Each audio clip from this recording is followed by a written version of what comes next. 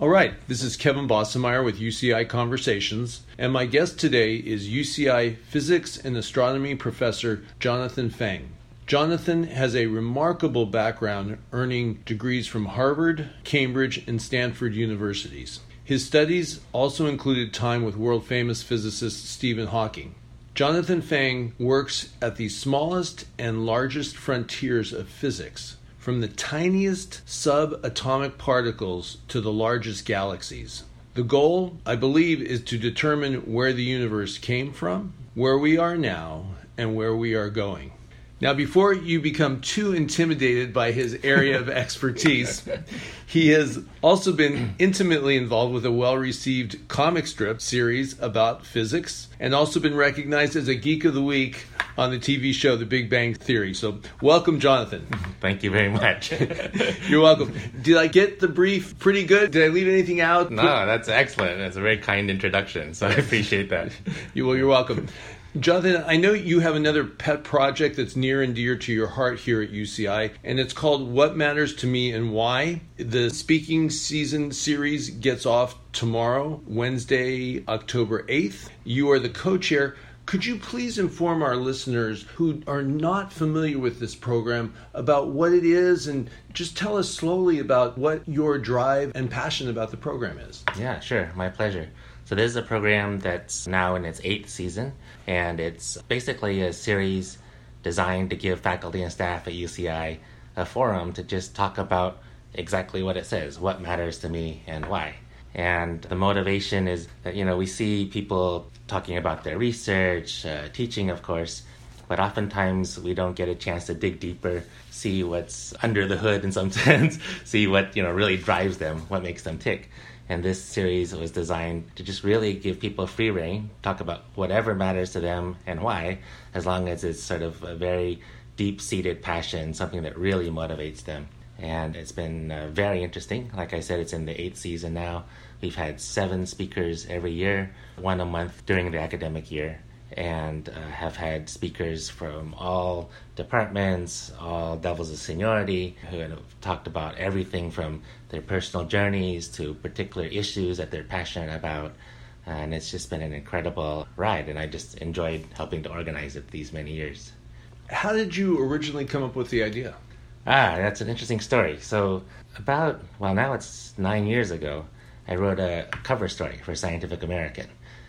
And that was quite an interesting thing. And I remember going to airports as I was traveling to conference and stuff and seeing my cover story on the newsstand there, in the airport. So that was really fantastic. But when I came back to UCI, some of my colleagues said, that's really quite an interesting thing that you wrote a piece for the public, but it also was, so prominently displayed. Can you talk to us about it? So I gave a talk at a faculty group about this article. The article is called Dark Worlds, which is about dark matter and dark energy, basically the part of the universe that we don't see, but we know is out there, which is part of my research portfolio. And it has to do with all sorts of things, like you said in the introduction. It has to do with the beginning of the universe, how the universe will end, things like that. And so I gave this talk and described some of the things that were in there. And people then said, it's an interesting talk about the science, but also this must have some interplay with your personal beliefs and things, things talking about the creation of the universe and things. How does that interplay with what you think and what you believe outside of your scientific work? And that became a really interesting discussion. And then we thought, that was a pretty interesting talk. It'd be nice to go give this talk to a wider audience. And so we looked around UCI to try to find an appropriate series in which a talk like that could be given. And we didn't really find anything that was made for that. There are obviously lots of research seminars and things like that, but that's not really what this was about. And so then with a couple of people, we started formulating this. And in the end, to make a long story short, we went to the chancellor at the time, Michael Drake, and just proposed to him that, there seems to be a gap in all of the array of talks and things that we have on campus. There doesn't seem to be a place where people could just talk about what drives them and how their research relates to their work. Their work and research relates to their, life and personal motivation, things like that. And he was incredibly receptive. He basically heard it, and within 15 minutes, he funded it and said, we'll put this under the auspices of the Office of the Chancellor. We'll provide lunch for everyone. I'll give you some help, and we have some fantastic staff who have been on board. Debbie Nielsen has been basically organizing this from the Chancellor's office ever since it started. And that's how we got off to this start. And then we had the fantastic opportunity to just start looking around, the amazing faculty and staff at UCI and just start picking people. Yeah. And Kevin, as you know, as on the organizing committee, that's just a fantastic exercise to just think, wow, it's like a kid in a candy shop. I mean, there's so many stories, so many interesting life stories and experiences that you can draw on from a community like this. And so we just try to put a few of them on display once a month. Excellent. Do you want to describe who's going to speak tomorrow? Yeah, so we are really happy to have Richard Matthew kicking us off. He's a professor. He has been on campus, I think, it's only 10 to 15 years. But he comes from an incredible background of having basically worked all over the world, getting himself into all sorts of tricky places. I don't know, it's hard to summarize his life, but I would certainly encourage people to come and hear about it. He's given many talks in like TED Talks and things like that. He's an excellent storyteller, and we're just looking forward to his first talk, and I'm sure it'll be fascinating. Over these last 8 years, have there been any surprises? Is the program evolving, or is it about the same now as it was when it started? Describe a little of the history. I think it's pretty much the same vision as when it started. There have been surprises in the sense of, what people talk about and how things have worked out. I remember, for example, we had a talk about the day after Trump was elected. We had a talk from someone who basically was organizing undocumented students on campus. And it was an incredibly emotional talk. Anna Berrigan is her name. And that was just complete, we set that up 8 months in advance, but it just happened that it was the day after the election. And she was just talking about what it meant to undocumented students on campus. Very moving talk. Sometimes things just kind of work out that way. We've had fascinating talks by, there's so many to mention, but, I remember hearing our dean of the law school, Song Richardson, gave a fantastic talk. She's someone actually I knew as an undergrad in college when she was a concert pianist, but now she's the dean of our law school. So, that was interesting to me just to hear the evolution of a career like that. But yeah, there's just been many, many interesting stories, people talking about their childhood, seminal events that changed the direction of their life. People talking about their religious convictions, their lack of religious convictions, their, just what they're doing now. I remember Claire Yu talked about, how she does work on, fighting cancer, and then she got cancer, then that obviously is a really interesting connection between your research work and your personal life. It's just so many things just come out once you let people talk and sort of take off all constraints and just say, here's 30 minutes. Go for it. Tell us whatever you want.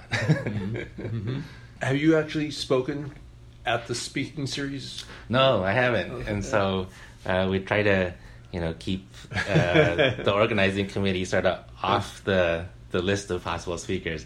I hope that maybe one day I will not be organizing and maybe the organizers will invite me to talk, but we'll see about that. Very good. In terms of, just to keep on the topic of what matters to me and why, maybe I'll turn the tables. What matters to you and why? What was your journey to get to where you are today? Well, there's a lot of different sort of strings that lead into it, I guess. And I should say, one thing that every What Matters to Me and Why speaker tells us after they do it is that this was one of the hardest talks they've ever had to give and required the most preparation.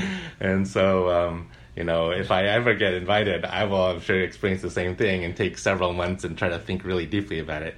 But off the cuff, I have always been interested in math and physics. And even from a little boy, I sort of wanted to be a math professor. And I always really dreamed of working at a university. When I was a kid, I grew up near Berkeley.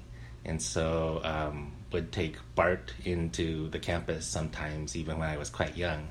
And it just fascinated me to be on a university campus. I remember just hearing, you walk down, in the student center and hear 9 different languages or something.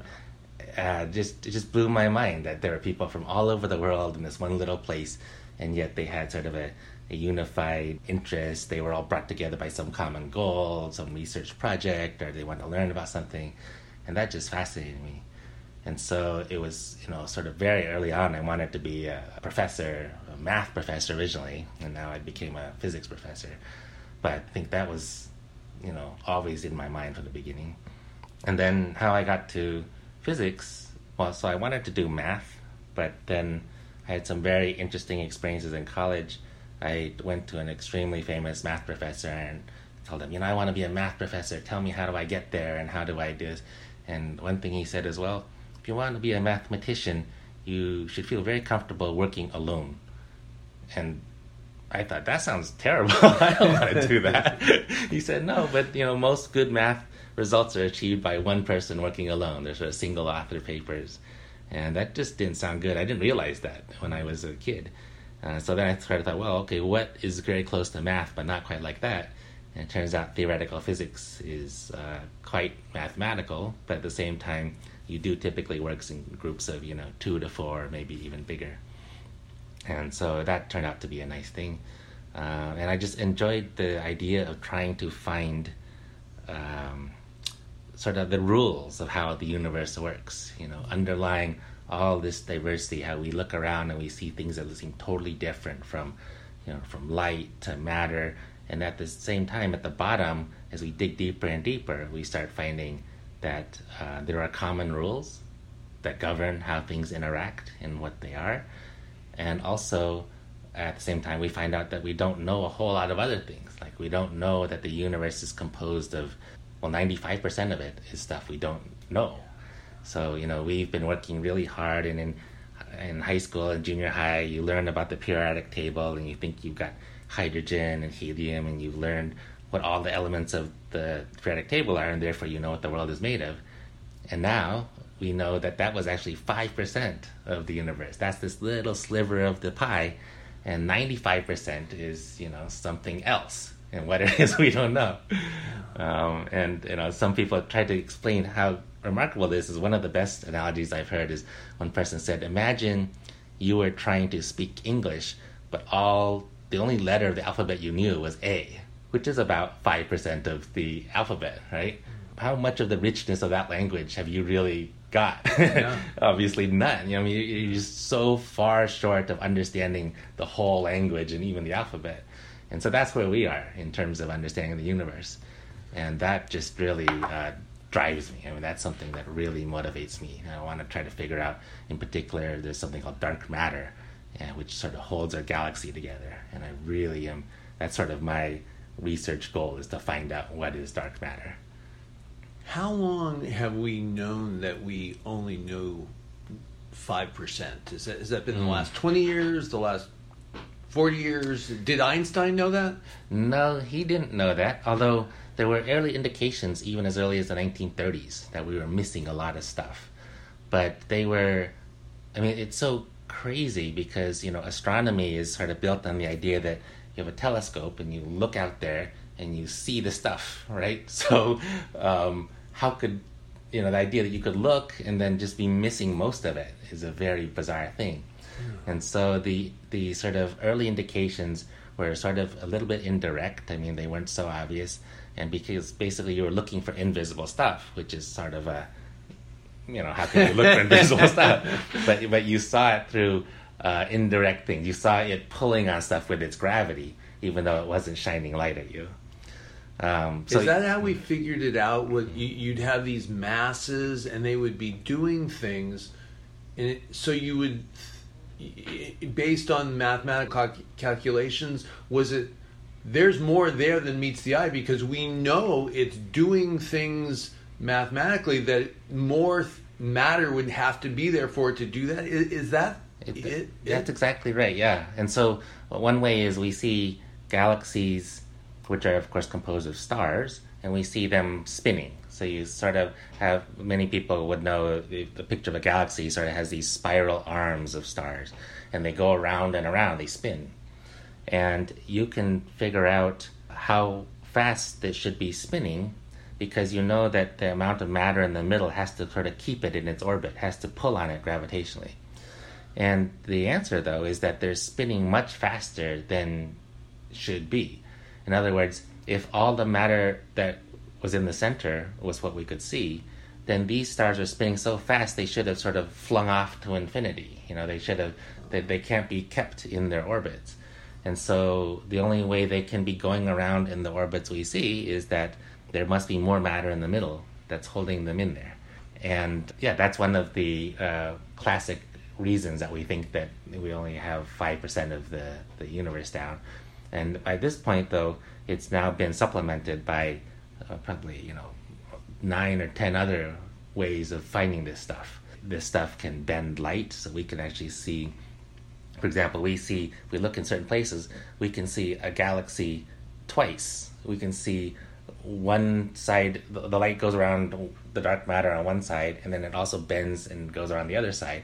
And so we look out and we see actually 2 images of the same galaxy. And either there are 2 identical galaxies, which is very unlikely, or you just seen 2 images of the same thing. Well, how could that be? Well, there had to be a bunch of mass between you and that was curving the light so that you could see it in 2 different directions. And so we have very, very strong evidence that this is true. And remarkably, if you ask how much of this dark matter do you need to explain all the evidence, every piece of evidence gives you roughly the same amount. So that sort of concordance is really strong evidence that you're on the right track, but it's also just telling you just don't know what it is. Yeah. And so that's a huge outstanding question, not only for astronomy, just what is the universe made of? What's the inventory of the universe? But for cosmology, which is really studying the universe as a whole, how did it start and how did it end? How will it end? Because if you don't know what's in it, you have a very hard time evolving the universe backwards and forwards to get to the beginning or to get to the end. And then it's also relevant for particle physics, because particle physics, which is looking at the world at the very smallest scales, like we dig into an atom, we see a nucleus. We dig into a nucleus, we see it's made out of protons and neutrons. We dig into protons and neutrons, we see they're made out of quarks. But, particle physics' goal is to figure out what the universe is made out of. And we now know that, we're nowhere near a complete inventory of that. And so that's how the very smallest studies, of what's inside nuclei and atoms and things relates to the very largest things, what's the universe made of, galaxies and things like that.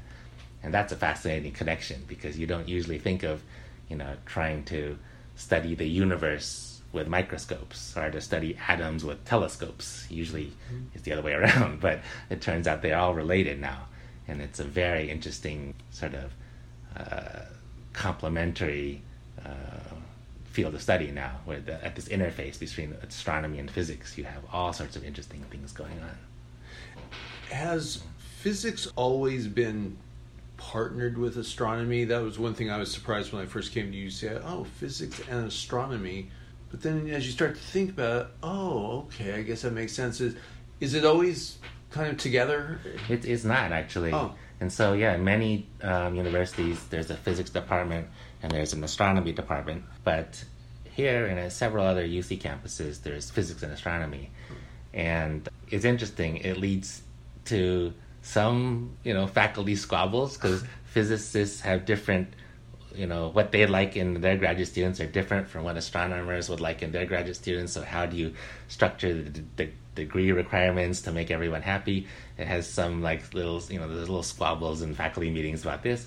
But on the whole, it's fantastic to be in the same department because of this very reason, that these fields have kind of grown together and some of the most interesting stuff is happening at the interface. So I'm totally happy that I'm in a physics and astronomy department. People talk about breaking them up, and I really hope that never happens. I know where your vote lies. Yeah. Now, what about chemistry? That seems like it would be physics, astronomy, and chemistry. Can you... there's certainly fascinating stuff going on the border of physics and chemistry as well. Yeah. And actually, there are interesting things relating astronomy to nuclear physics and chemistry, and there's all sorts of interesting connections all in various places. Basically, because if you go back early enough in the universe's history, the universe was sort of a hot, dense place, and you would have basically nuclei and things were being formed at that time. And so there's sort of this cosmochemistry field that can happen also. Something called Big Bang nucleosynthesis is related to these sort of issues. But so far, I don't know of any chemistry, astronomy departments that have been merged together. Okay. Well, hey, based on our limited time, Jonathan, maybe we'll just bring it back to what matters to me and why. Mm-hmm. Do you want to talk about this season at all in terms of who's coming up and how people find out about the series and register?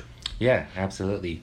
So, like we said, we have 7 talks. So Richard Matthew will be kicking off tomorrow. That's going to be a fascinating opening talk. I think the registration for that is open already and it's full, but people who are really interested, I would encourage them to maybe even come. There might be some extra room. This is always held in the same place. It's Humanities Gateway 1030, and we start on lunchtime a little before 11:40, and then the talk starts at noon. And so this happens every second Wednesday of the months we hold it.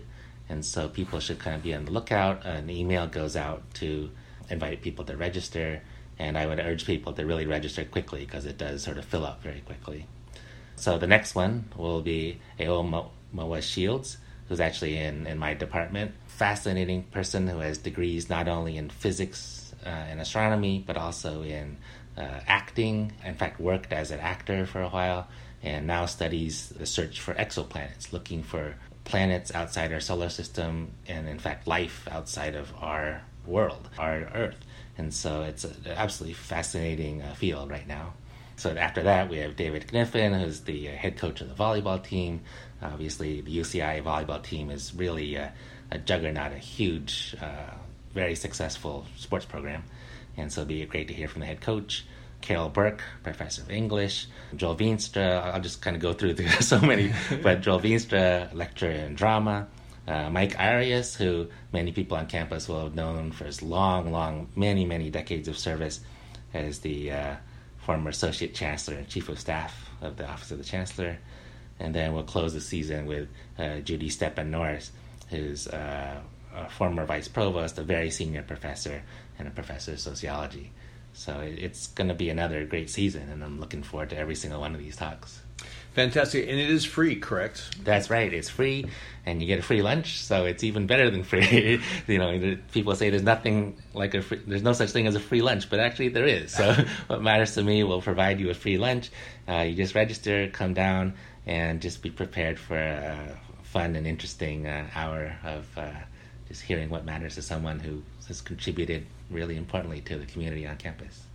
And I found my experience in listening to these programs, it's a personal inspiration that where people have come from and their stories about what drives them, and it inspires me. That's fantastic. Yeah, and I totally agree too. The talks, some of them are hilarious. Some of them are so funny. You see them show photos from their youth and they're hilarious. Some of them are incredibly sad. We hear stories of just overcoming incredible obstacles and people coming from the most, destitute and difficult situations in their life. But the unifying thing for me too is that they're inspirational. I mean, they really, they make you, they open your world up a little bit, and they also at the same time make you feel very proud that you're here at UCI. And that this is sort of this mixing of all sorts of people from such different backgrounds, and yet we're all one community. And so I've actually found that really inspirational as well. Fantastic, Jonathan. And I think this is a quote that I heard on YouTube that you said when you said at the end of your speech to hopefully when you hear your presentation or particularly what matters to me and why, that the whole point is to help you, make you, inspire you to think, wonder, and be awed by the world around us. And I absolutely think that that's what matters to me and why does. Thank you for being with us and exposing us to the program. Well, thank you. Thanks a lot for the chance to talk with you, Kevin.